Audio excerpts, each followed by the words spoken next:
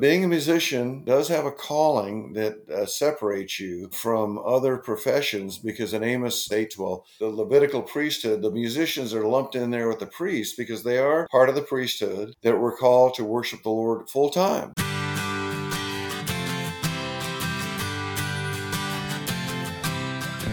You are listening to the Christian Music Archive podcast, part of the New Release Today podcast network. I'm your host, Dave Maurer. Each week, I share stories about Christ, community, and music, chatting with musical guests who you will find listed on the pages of the Christian Music Archive.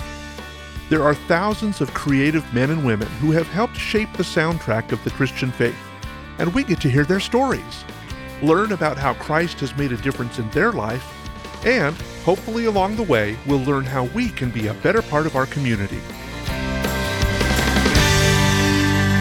Hello, friends. It's an honor to hang out with you again today.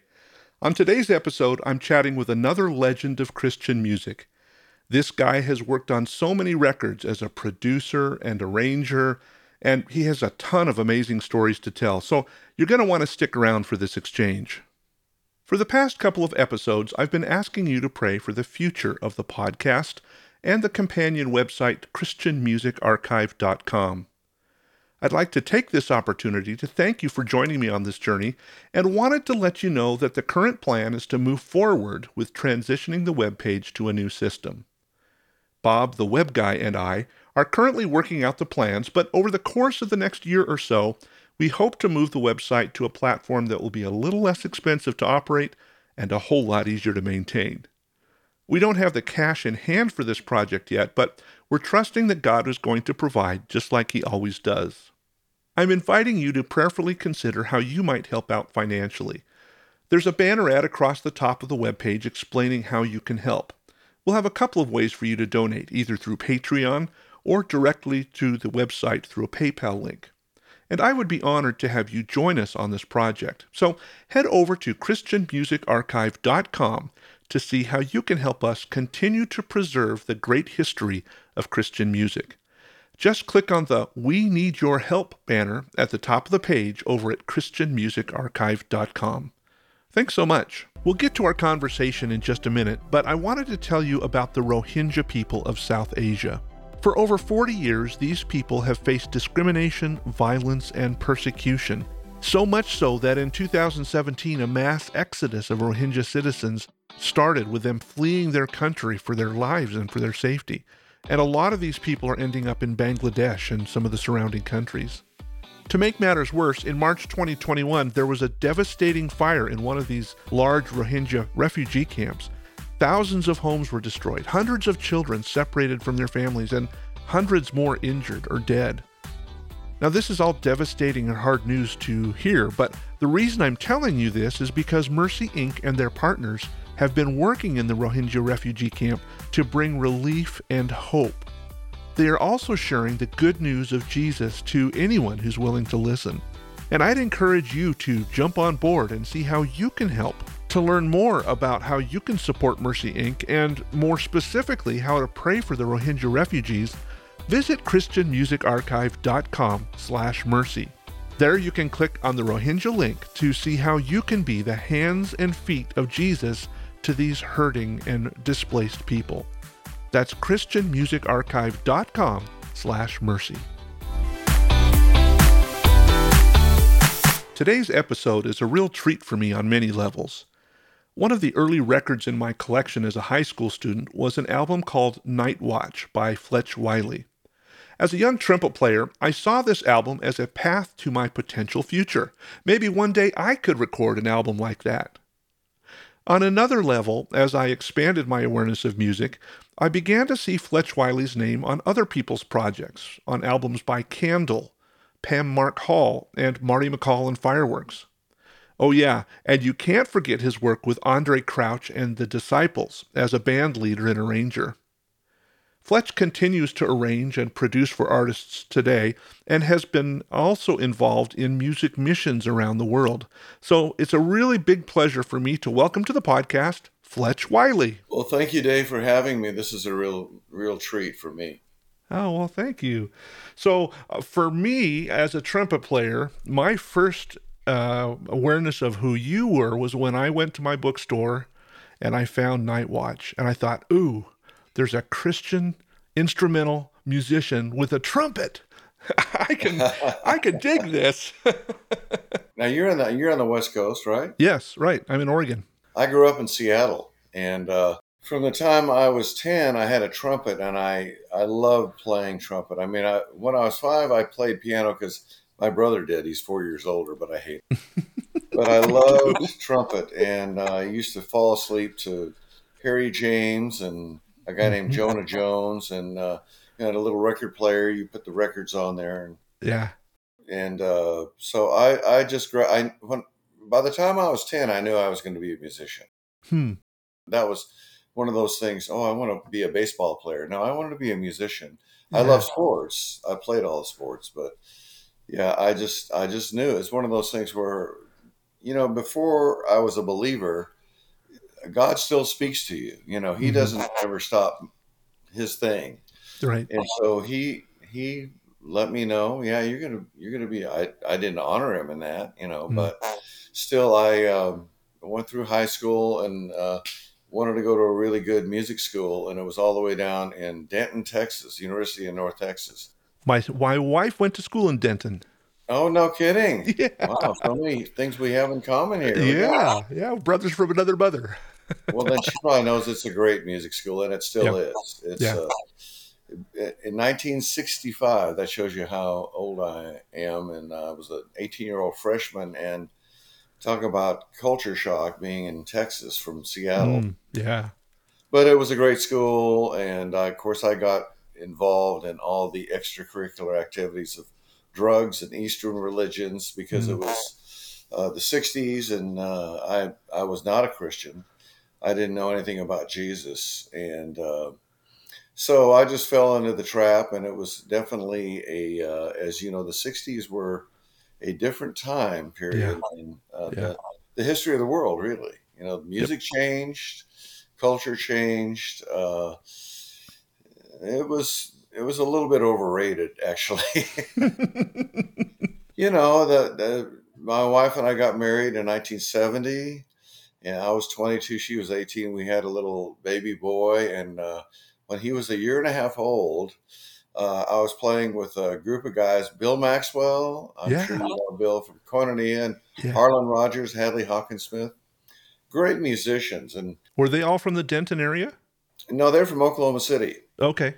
And yeah, and they had a group there for years and years. Hadley was probably 14 or 15 when he joined up with these Hmm. guys, and they were just killer musicians. So I became their trumpet player in 1971, and it was great musically. And we were like, we're going to make it big time. And after Blood, Sweat, and Tears in Chicago and all that, Yeah. we had a horn band, and but the Lord had other ideas, which I'm so thankful for. And we were playing a club in Tulsa in October of 1970. So it's almost my 50th anniversary. And I heard these guys really got saved. They were Hmm. like going to quit the band and quit music and everything. And I'm like, man, I don't want to do that. Uh, I don't want to be a Christian because then I can't play jazz, I thought, in the back of my head. right.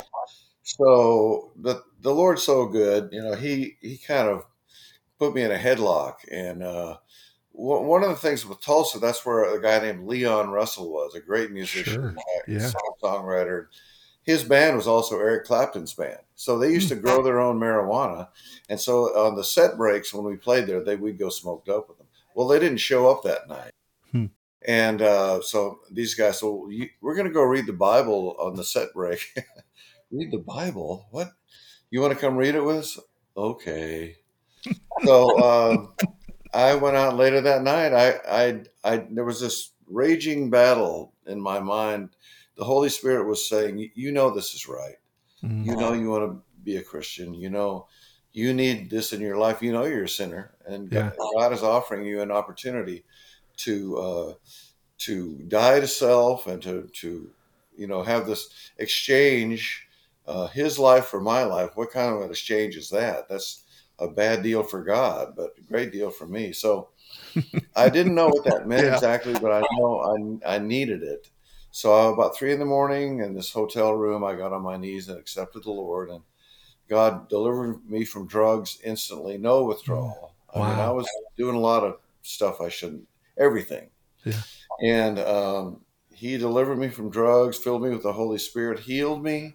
And I mean, my life changed on that day in October 1970 and forever. And So I've been a believer for almost 50 years, and more in love with the Lord than ever. And more, I guess I see my need for Him more Mm. than ever.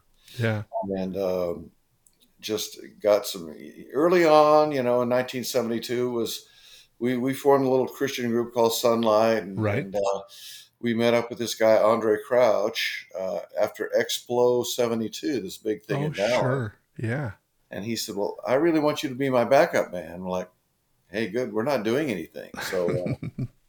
So about a month later, we became his backup band after Explo '72, and So were you and Andre both on the bill at Expo 72? Is that how you connected or? well, we had met him earlier, but it Okay. was then that he heard us play for real, and we were a good little band. We could all play. I've Yeah. got a degree in trumpet, and I'm a jazz player, and went to North Texas graduate fellowship to Yale, where I stayed about 10 minutes. But Well, and credit readers will understand Bill Maxwell, Alex Acuna, all of these guys. These are the go-to session players of the 70s and 80s. And you guys were in the middle of all of that kind of burgeoning Christian music starting. yeah, it was. I was never in Koinonia, but I'm Right. great friends with those guys, and they've played on all my records.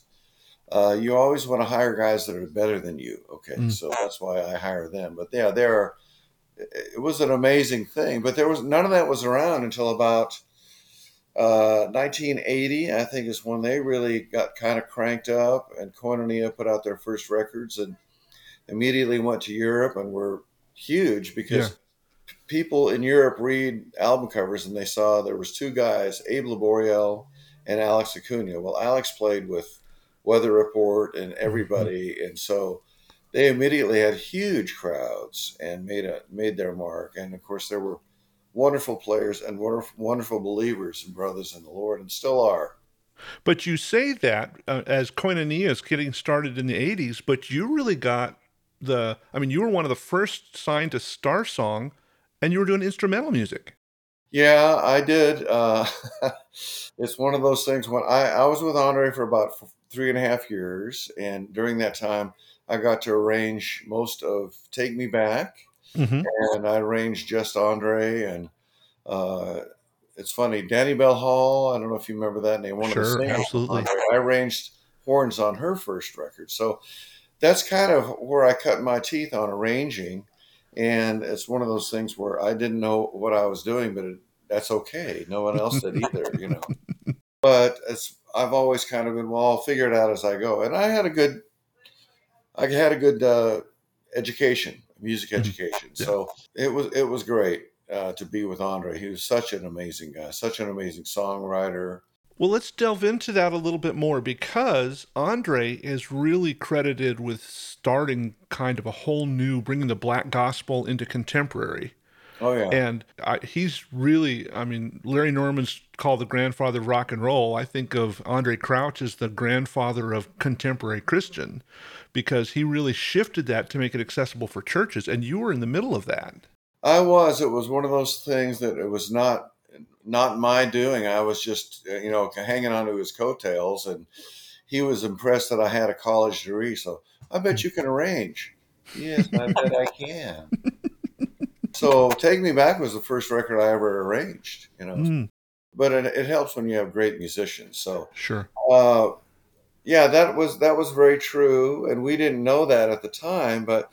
Uh, that was when records in the 70s, early 70s, were going from what they call simul, which was the whole orchestra or band was in the room with the singers and everything, like Hmm. a Frank Sinatra record. Yeah. They went from that to where the Beatles started this whole thing of, okay, you're going to record your basic tracks, piano, bass, guitar, drums, percussion, maybe two keyboards, two guitars. And then you might start adding your vocals and then your horns and then your strings and then everything else. So Take Me Back was the first album that Andre did like that, and Mm, won a Grammy. It's still a great record because yeah. the songs when we had his funeral 6 years ago, 6.5 years ago, it just showed, they had a terrible time figuring out, okay, we have a concert one night, 4 hours, and the next day is a 4.5 hour service funeral, but we have a terrible time paring down. So I think they ended up with 33 songs, and still people were saying, what about this song, what about this song? Well, we just don't have time. Yeah. And yeah, he was a wonderful guy, very generous with his praise and his compliments, and always pulling us into meetings and saying, "Oh, you need to listen to this band Sunlight. They're incredible." We're like, "Okay." So, but we had our first child in 71 before Hmm. I was a Christian, and then our daughter was born in 74, and it just got to be where we moved back to Dallas, and I would travel out and meet the bus. I would Mm, fly to wherever they were, and then they'd pick me up, and then I'd fly back to Dallas. It was just a better living arrangement than LA. yeah. But in 76, I just said, guys, I need to quit. I need to be with my kids and my wife. And because there were times we'd be gone for 5 weeks and it was just too Sure. much. So, Yeah. um, so I started to produce records. And one of the first records I did was The Music Machine, which was a kids record that the Agape Force did. I arranged and produced that, and it sold over 1 million copies. I think 1.5 million copies. And Yeah, that's what I have on my notes. 1.5 million of this thing. And I think every kid in that time had that record. oh, it was great. It Yeah. was a great ministry, and I did Music Machine 1, 2, and 3, and Bullfrogs 2 and 3, and lullabies and nursery rhymes, and a bunch of records for them. And they were just great people. They're still some of my good friends today. Hmm. And then I got into producing and arranging and still playing. And in 1977, I did my first record, Ballad, Right. because I thought, I think I'm supposed to do a record. So I did some demos up in Oklahoma City with Harlan and Hadley and drummer, and then I finished it in LA and Mama Joe's, where we had recorded "Take Me Back" and a bunch of other records. So yeah, that got me launched out as an artist and a writer. And I did 5 records for Star Song. I did a bunch of publishing projects for Word, and then I started my own label and did a record called Urban Real, and then Yep. another live record I did called Ornament of the Universe. Well, it's interesting that you talk about this, Fletch, because I've talked to a lot of people who reference Oklahoma City as a hotbed of music. And, now we think of Nashville or LA or maybe New York, but there was a lot of Christian stuff or maybe even other stuff going on in Oklahoma City. Well, back at that time, that was just a God thing Hmm. because there was a guy named Kenneth Copeland, love him Hmm. or hate him. He went to an older fellow named Virgil Hill.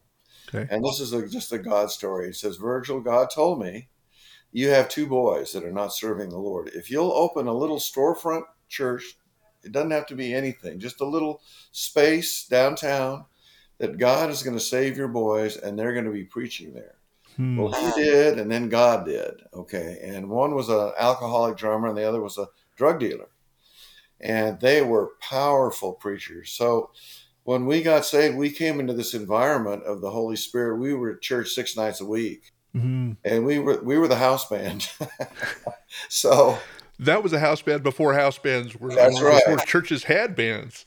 Yeah. So we played, but there were lots of other guys. A guy named Keith Edwards, a great drummer, Bruce Hmm. Hibbard, great singer, Jonathan David Brown, a great engineer producer, and they were just kids then. And Hmm.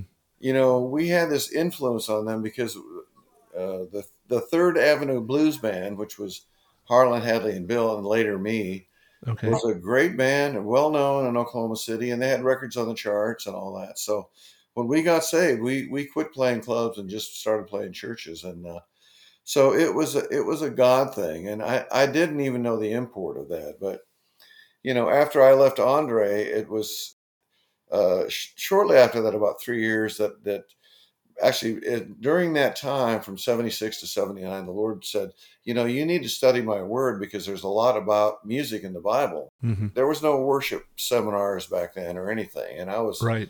shocked to find all this stuff, almost all in the Old Testament, of course. And come to discover that, David's, we often reference 1 Samuel 16, that man looks on the outside, but God looks on the Mhm. heart. Well, that's a great scripture talking about David and all his brothers his Jesse thought, well, these guys, he didn't even think of David. Right. He was just a runt out in the field. That was the beginning of David's reign as king, was an instrumental music ministry after he was anointed by Samuel. Yeah. And 1 Samuel 16:18, these servants of Saul, I don't know how they knew it. They didn't say how they knew, but Saul was vexed by an evil spirit. Well, he Right. was possessed of an evil spirit. Yeah. And it says, we know this son of Jesse the Bethlehemite. He is a great musician. That's the first thing they said. Mhm. He's courageous and a warrior. So he Yeah. was acquainted with conflict, and he was a courageous. They knew all these specific things about him. They said he's wise and a handsome man, and the Lord is with him. That's 1 Samuel 16:18.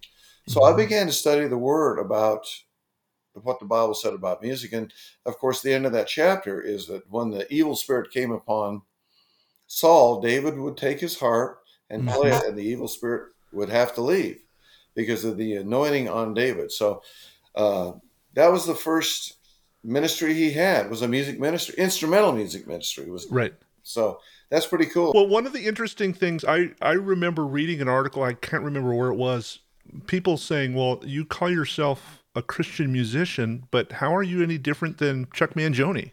He's just playing instrumental music. Yeah. And you had a really good response to that, which I think is kind of born out of what you're talking about with David, but flesh that out a little bit more for us. We have Christian plumbers, Christian electricians, and you have Christian jazz musicians.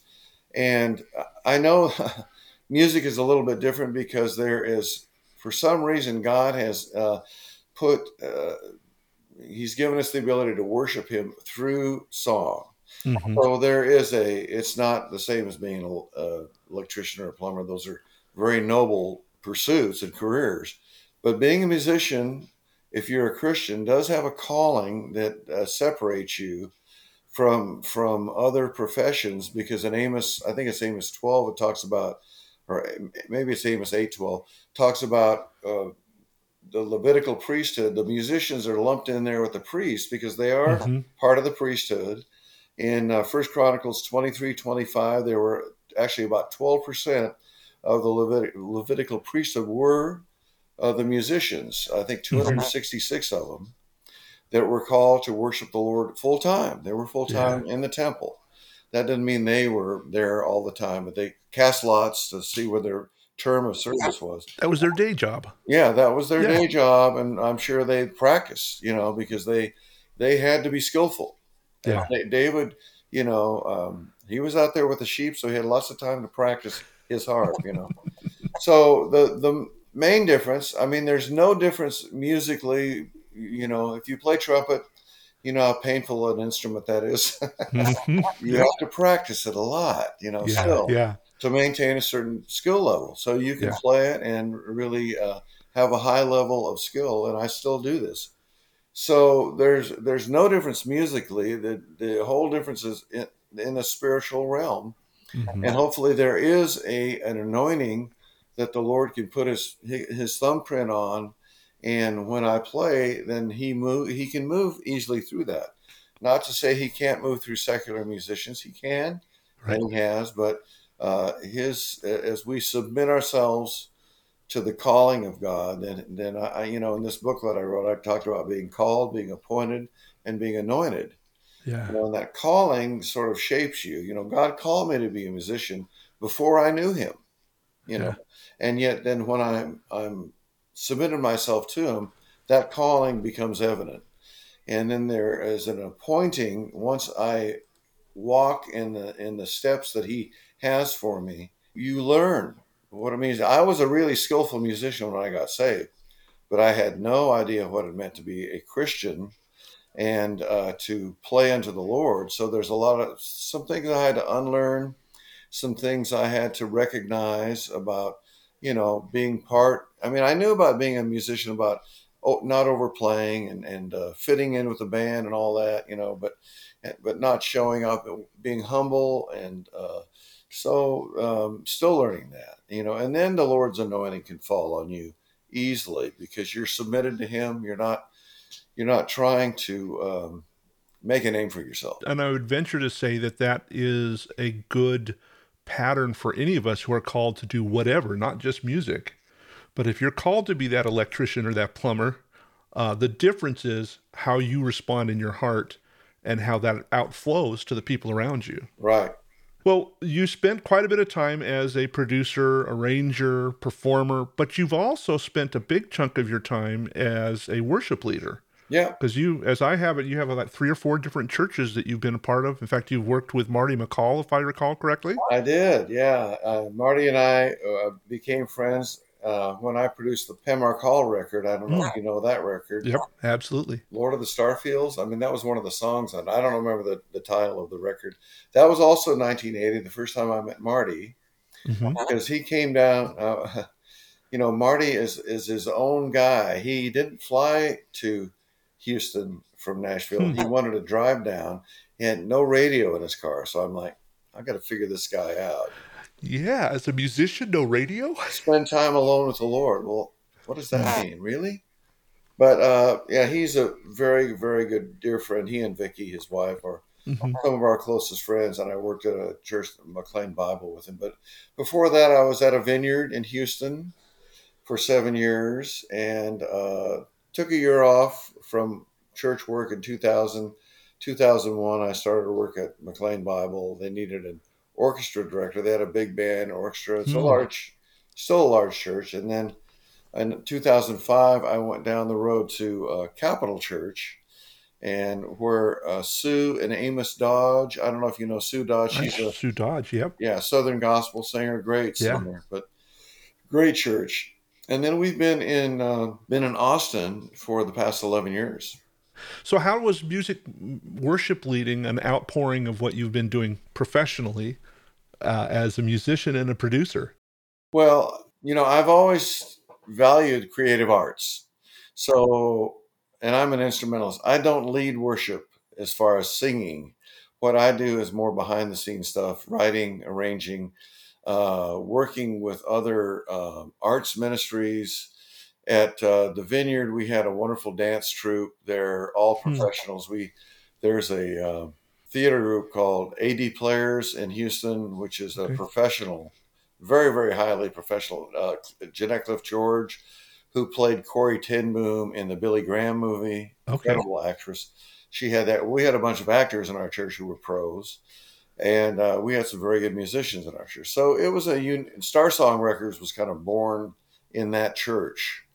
So in the 1976, 77 in there. So yeah, it was a natural thing for me to kind of be the worship arts, creative arts pastor there. Yeah, and then the instrumental director at McLean Bible Church, where I inherited an orchestra and a big band, and we were close to DC, so we had a lot of service guys there who played in the top line Marine band, Navy band. So you had some chops to work with. Oh yeah, we had great players. So, but most of my horn players were either FBI, CIA, or NSA. So it's like I don't know if they were packing heat, but I hope they were. So. Well, hopefully they packed their heat in their playing. So it was an interesting experience being in DC. Yeah. Well, one of the things that intrigued me when we connected to have this conversation is you talked about your music missions. Yeah. Now, I was born on the mission field. My mom and dad were missionaries. And so for me, I understand missions. In fact, our podcast supports a mission organization called Mercy Inc. But the whole concept of a music mission is intriguing to me. Talk to me a little bit about what that means. Well, I mean, I've been traveling around for 40 years, sound like the children of Israel, but one day I'm going to cross the Red Sea. uh, get into the promised land. But I mean, I've done these music seminars back in the 70s, 80s, and 90s. And then I started to work at churches, so I couldn't really do that. And worked with, I don't know if you know David and Dale Garrett, Scripture and Song in New Zealand, but they've been one of the first purveyors of worship in the arts and have done a ton of worship CDs. They live in Auckland, New Zealand. Okay. But there's a group called Artists in Christian Testimony in Nashville. Byron Spradlin, do you know those guys? Rob Frazier and I know Rob. I know about the organization. So yeah. they've been going for a long time. But what they do is they recognize that artist missionaries are different than someone who goes and lives on the mission field. Mhm. We're called to go in and maybe spend quite a bit of time, or just a 2 week period or a 1 week period, and work with the local musicians or do street ministry. So we've hooked up with ACT, Artists in Christian Testimony, and if is anyone hearing this and they're saying, well, gee, that's something I might want to be interested in, they have a website, ACT, Artists in Christian Testimony. Check them out, and they'd be happy to talk to you. They've got artists from all over the world that are, and it's kind of an umbrella 501c3, so that our supporters, my wife and I, they can give to the ministry, and we can get support to do the things that God's called us to. So in 2019, before COVID, there's going to be the BC. You know, there was. Yeah. I hope there's an AC and after COVID too. But our first mission trip was a 9 week mission trip. I mean, I started in the 1990s. When I was with the Vineyard, I went 4 years in a row to Turkey, Okay. and I took a music team there, and we traveled all over Turkey, preaching and playing and sharing the Lord for about 2 weeks, 4 years in a row. And so we spent the first 6 weeks of this 9 weeks going to Turkey, Egypt, and Albania, doing 2 weeks each street ministry. Turkey is an interesting country. It's a beautiful country. We went to, if I can dig into this a little bit, we went to a city in eastern Turkey immediately for a week called Malatya. Malatya is where they grow apricots. If you buy dried apricots, it's probably from Malatya. Okay. But I think it was 2005 or 6. There were Christian workers there that were tortured and murdered by 3 Islamic extremists, and they just stayed there because they wanted to be captured, and they wanted to be, they were very proud of doing this. So it's a bit of an uptight time. It's 1 million people. I've never heard of Malatya before, but we stayed there a week. And in Turkey, you don't ask permission. You just set up and hope for the best. Hope that they let you play. And most of the time, they did. And we did about 5 or 6 nights. And twice the secret police came and took our passports, and that was a little interesting. But they gave them back. So we went on from there to some other towns, went to Ankara. We didn't play in Istanbul this time. We played in eastern Turkey mostly. And from there we went to Cairo. We landed in Cairo on the anniversary of the Yom Kippur, the 6-day war. It was Yom Kippur. Well, that was exciting. The Egyptians don't much like that date, okay? And it was also just so happened that it coincided with Turkey attacked Syria. I think it was October 22nd or something like that, 2019. So we had an army escort everywhere we went in Egypt, and they only let us play churches or schools. They didn't let us do outdoor. Well, they were all outdoor things, but they didn't let us do just set up and play. Yeah, it was very, very tight. We finally got to play an outdoor event at a church with Somali refugees. They were a church from Somalia who had come there, and they were refugees from just the wars that have gone on in Somalia. It was wonderful people that just wrote a hymnal. It was pretty amazing, and they gave me a copy, which of course I cannot read because it's in Arabic. But, right. And then we went on to Tirana, Albania, and we stayed there for 2 weeks doing street ministry again. Albania is, Egypt is an interesting country because it's both been antagonistic to the gospel. And of course, Jesus was rescued there. They're a Hmm. rescuing country, you know. Hmm. Joseph was rescued there. So, an amazing biblical references to Egypt, you know, and Yeah. who they are. Is okay if I kind of talk about? Yeah, no, no, please. Because what I'm interested in is there are people who may have musical skills and don't feel like they're a preacher. And I could see them going, well, this is an incredible trip. How could I be used in something like this? Because you're talking about street ministry. To me, that sounds like somebody sitting up on the corner playing instruments and drawing a crowd. Absolutely. That's basically it. And you're able to share through translators. In Turkey, so there were some times they said, "Don't say Jesus, don't say the name Jesus," because we know the secret police are here. Mm. So we talk about God, and then we say we'd love to talk to you as long as you're over 18. We can talk to anybody, but we talk to some kids too. But so you know, you don't want you're also very sensitive to the local missionaries. You don't Sure. want to get them kicked out, which they're getting kicked out in droves now. So Yeah. while we were in Malaysia, there was a pastor who had been there for years from Australia. He got summoned to the cops and he was kicked out. Mm. So you know, but Albania is a little different. It's right on the Adriatic Sea, right across from Italy. So much more of a European nation, but they say they're Muslim, but they're not really. They're not Mm. really Muslims. In fact, being a Muslim today in those countries, they don't really read the Quran. A lot of them.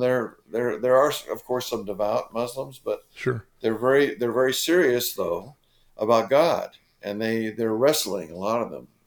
Who is God? Because Yeah. we don't see him in the Quran. We do not see that work it for us. You know. So we went from there, from Tirana, Albania, to Lagos, Nigeria. All flights go through Frankfurt. You go to Frankfurt, and we played at a church there for a week. Incredible musicians in Nigeria, man. I sent music over, you know, the MP3s and charts, Hmm. and I had two bands because I had a Saturday night concert, and the band that played with me on that was sort of the A team. They had to go to their big 4,000 member church on Sunday.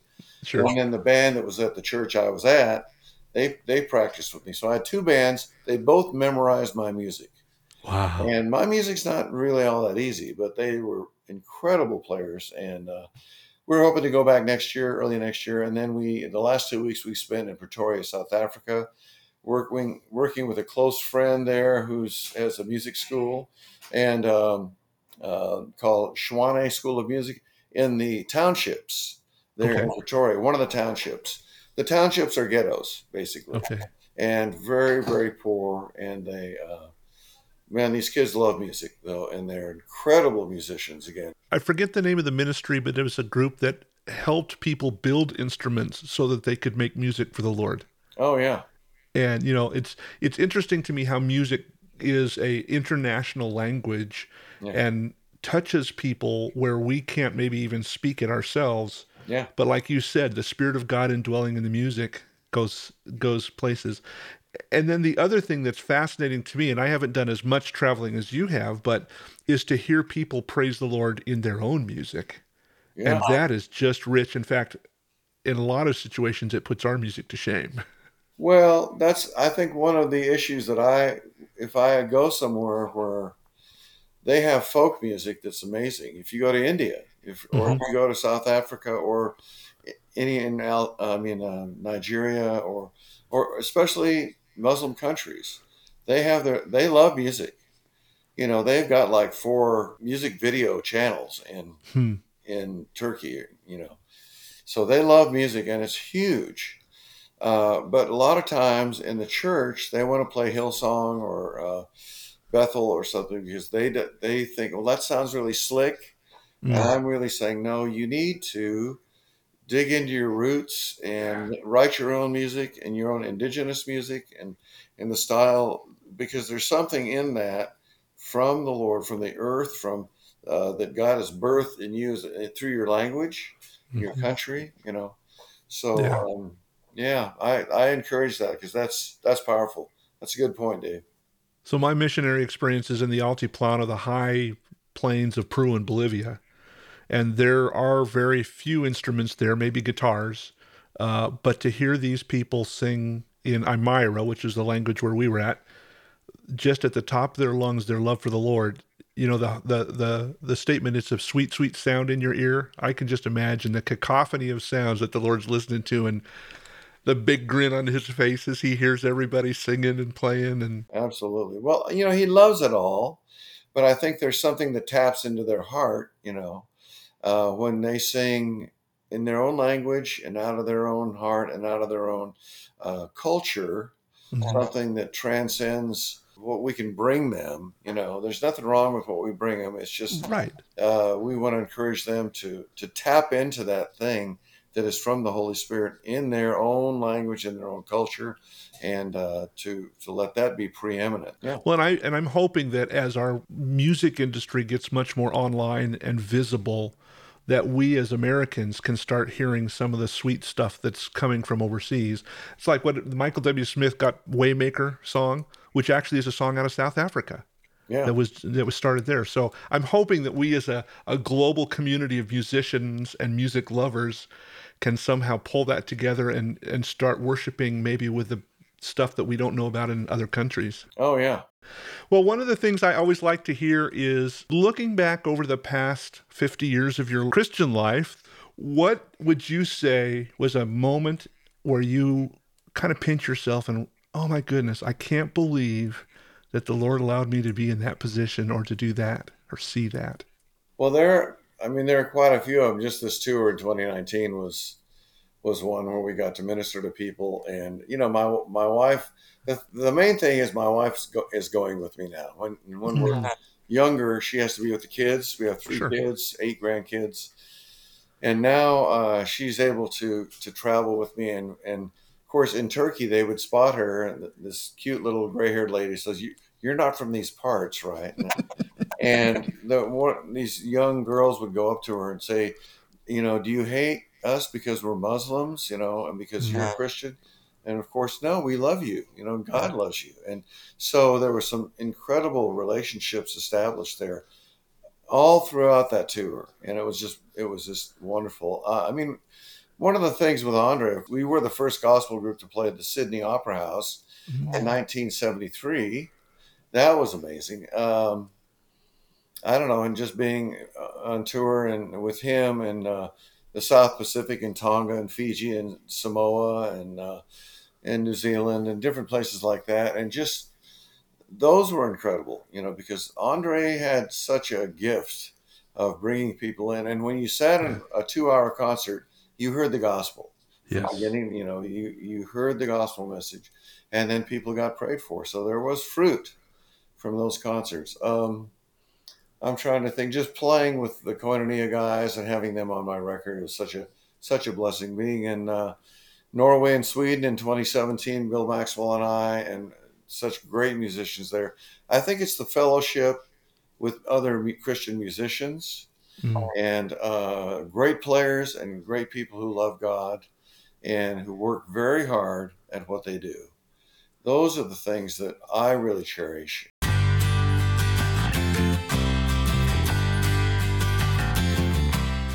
Every Saturday, we send out a prayer newsletter asking folks to pray for the people who are still making music or who have made music. Please pray that the borders open up.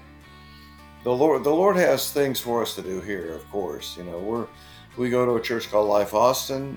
Randy Phillips, Craig and Dean, is the pastor of that church, and I play in the band there and do all their arranging if they need that. And it's a great church. It's a little disappointing that we're not able to travel internationally yet, but we know a time will come when that opens up. But in the meantime, pray for us that ministry opportunities. If you have a church you'd like me to come here in the States, let me go. I've been to Northern California. I've been to New Orleans. I've been to Tulsa. I've been to Shreveport. So we're trying to do stuff locally here, and we'll continue to do that throughout 2021. And then just reassess, see what happens 2022.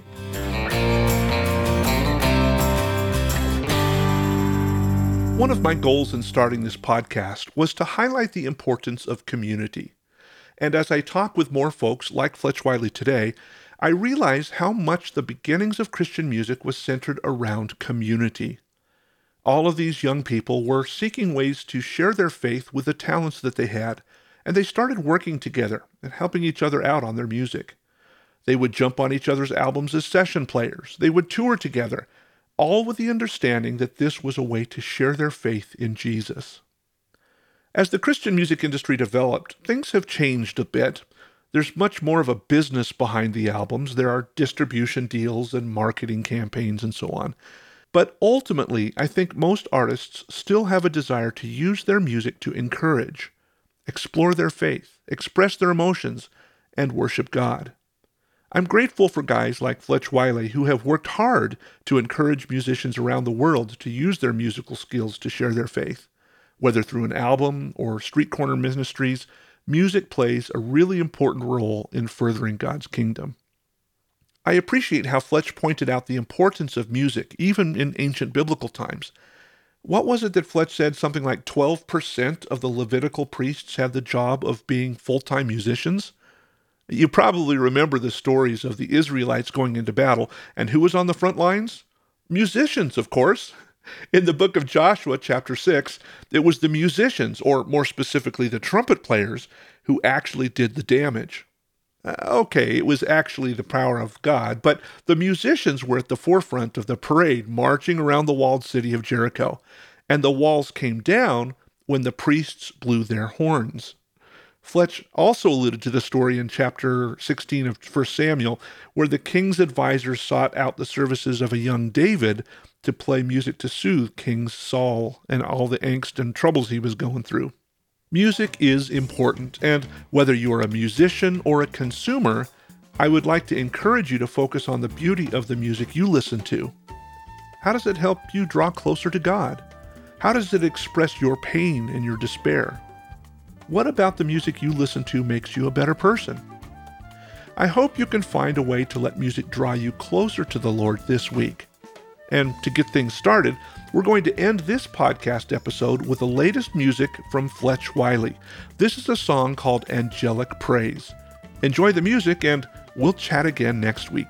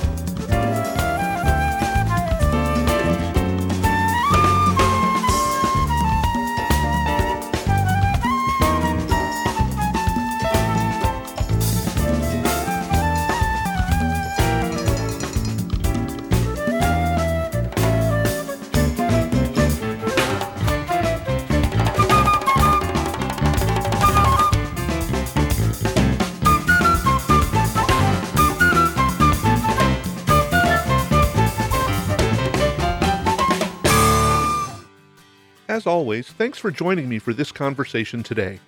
I am grateful that we get to spend this time together each week hearing stories of God's amazing faithfulness. As a regular listener to this podcast, would you mind taking a few minutes and rating it on your favorite podcast app? Reviews and ratings really help spread the word so that other folks can hear about these great conversations. And if you have comments or questions for me, please feel free to drop me a message on any of the social media platforms. You can find me on Facebook, Instagram, Twitter, and Patreon by searching for @CCMExchange. Or you can always drop me an email on the website christianmusicarchive.com. I'm really looking forward to our time together next week when I have another great conversation with one of the musicians you'll find on the pages of the Christian Music Archive.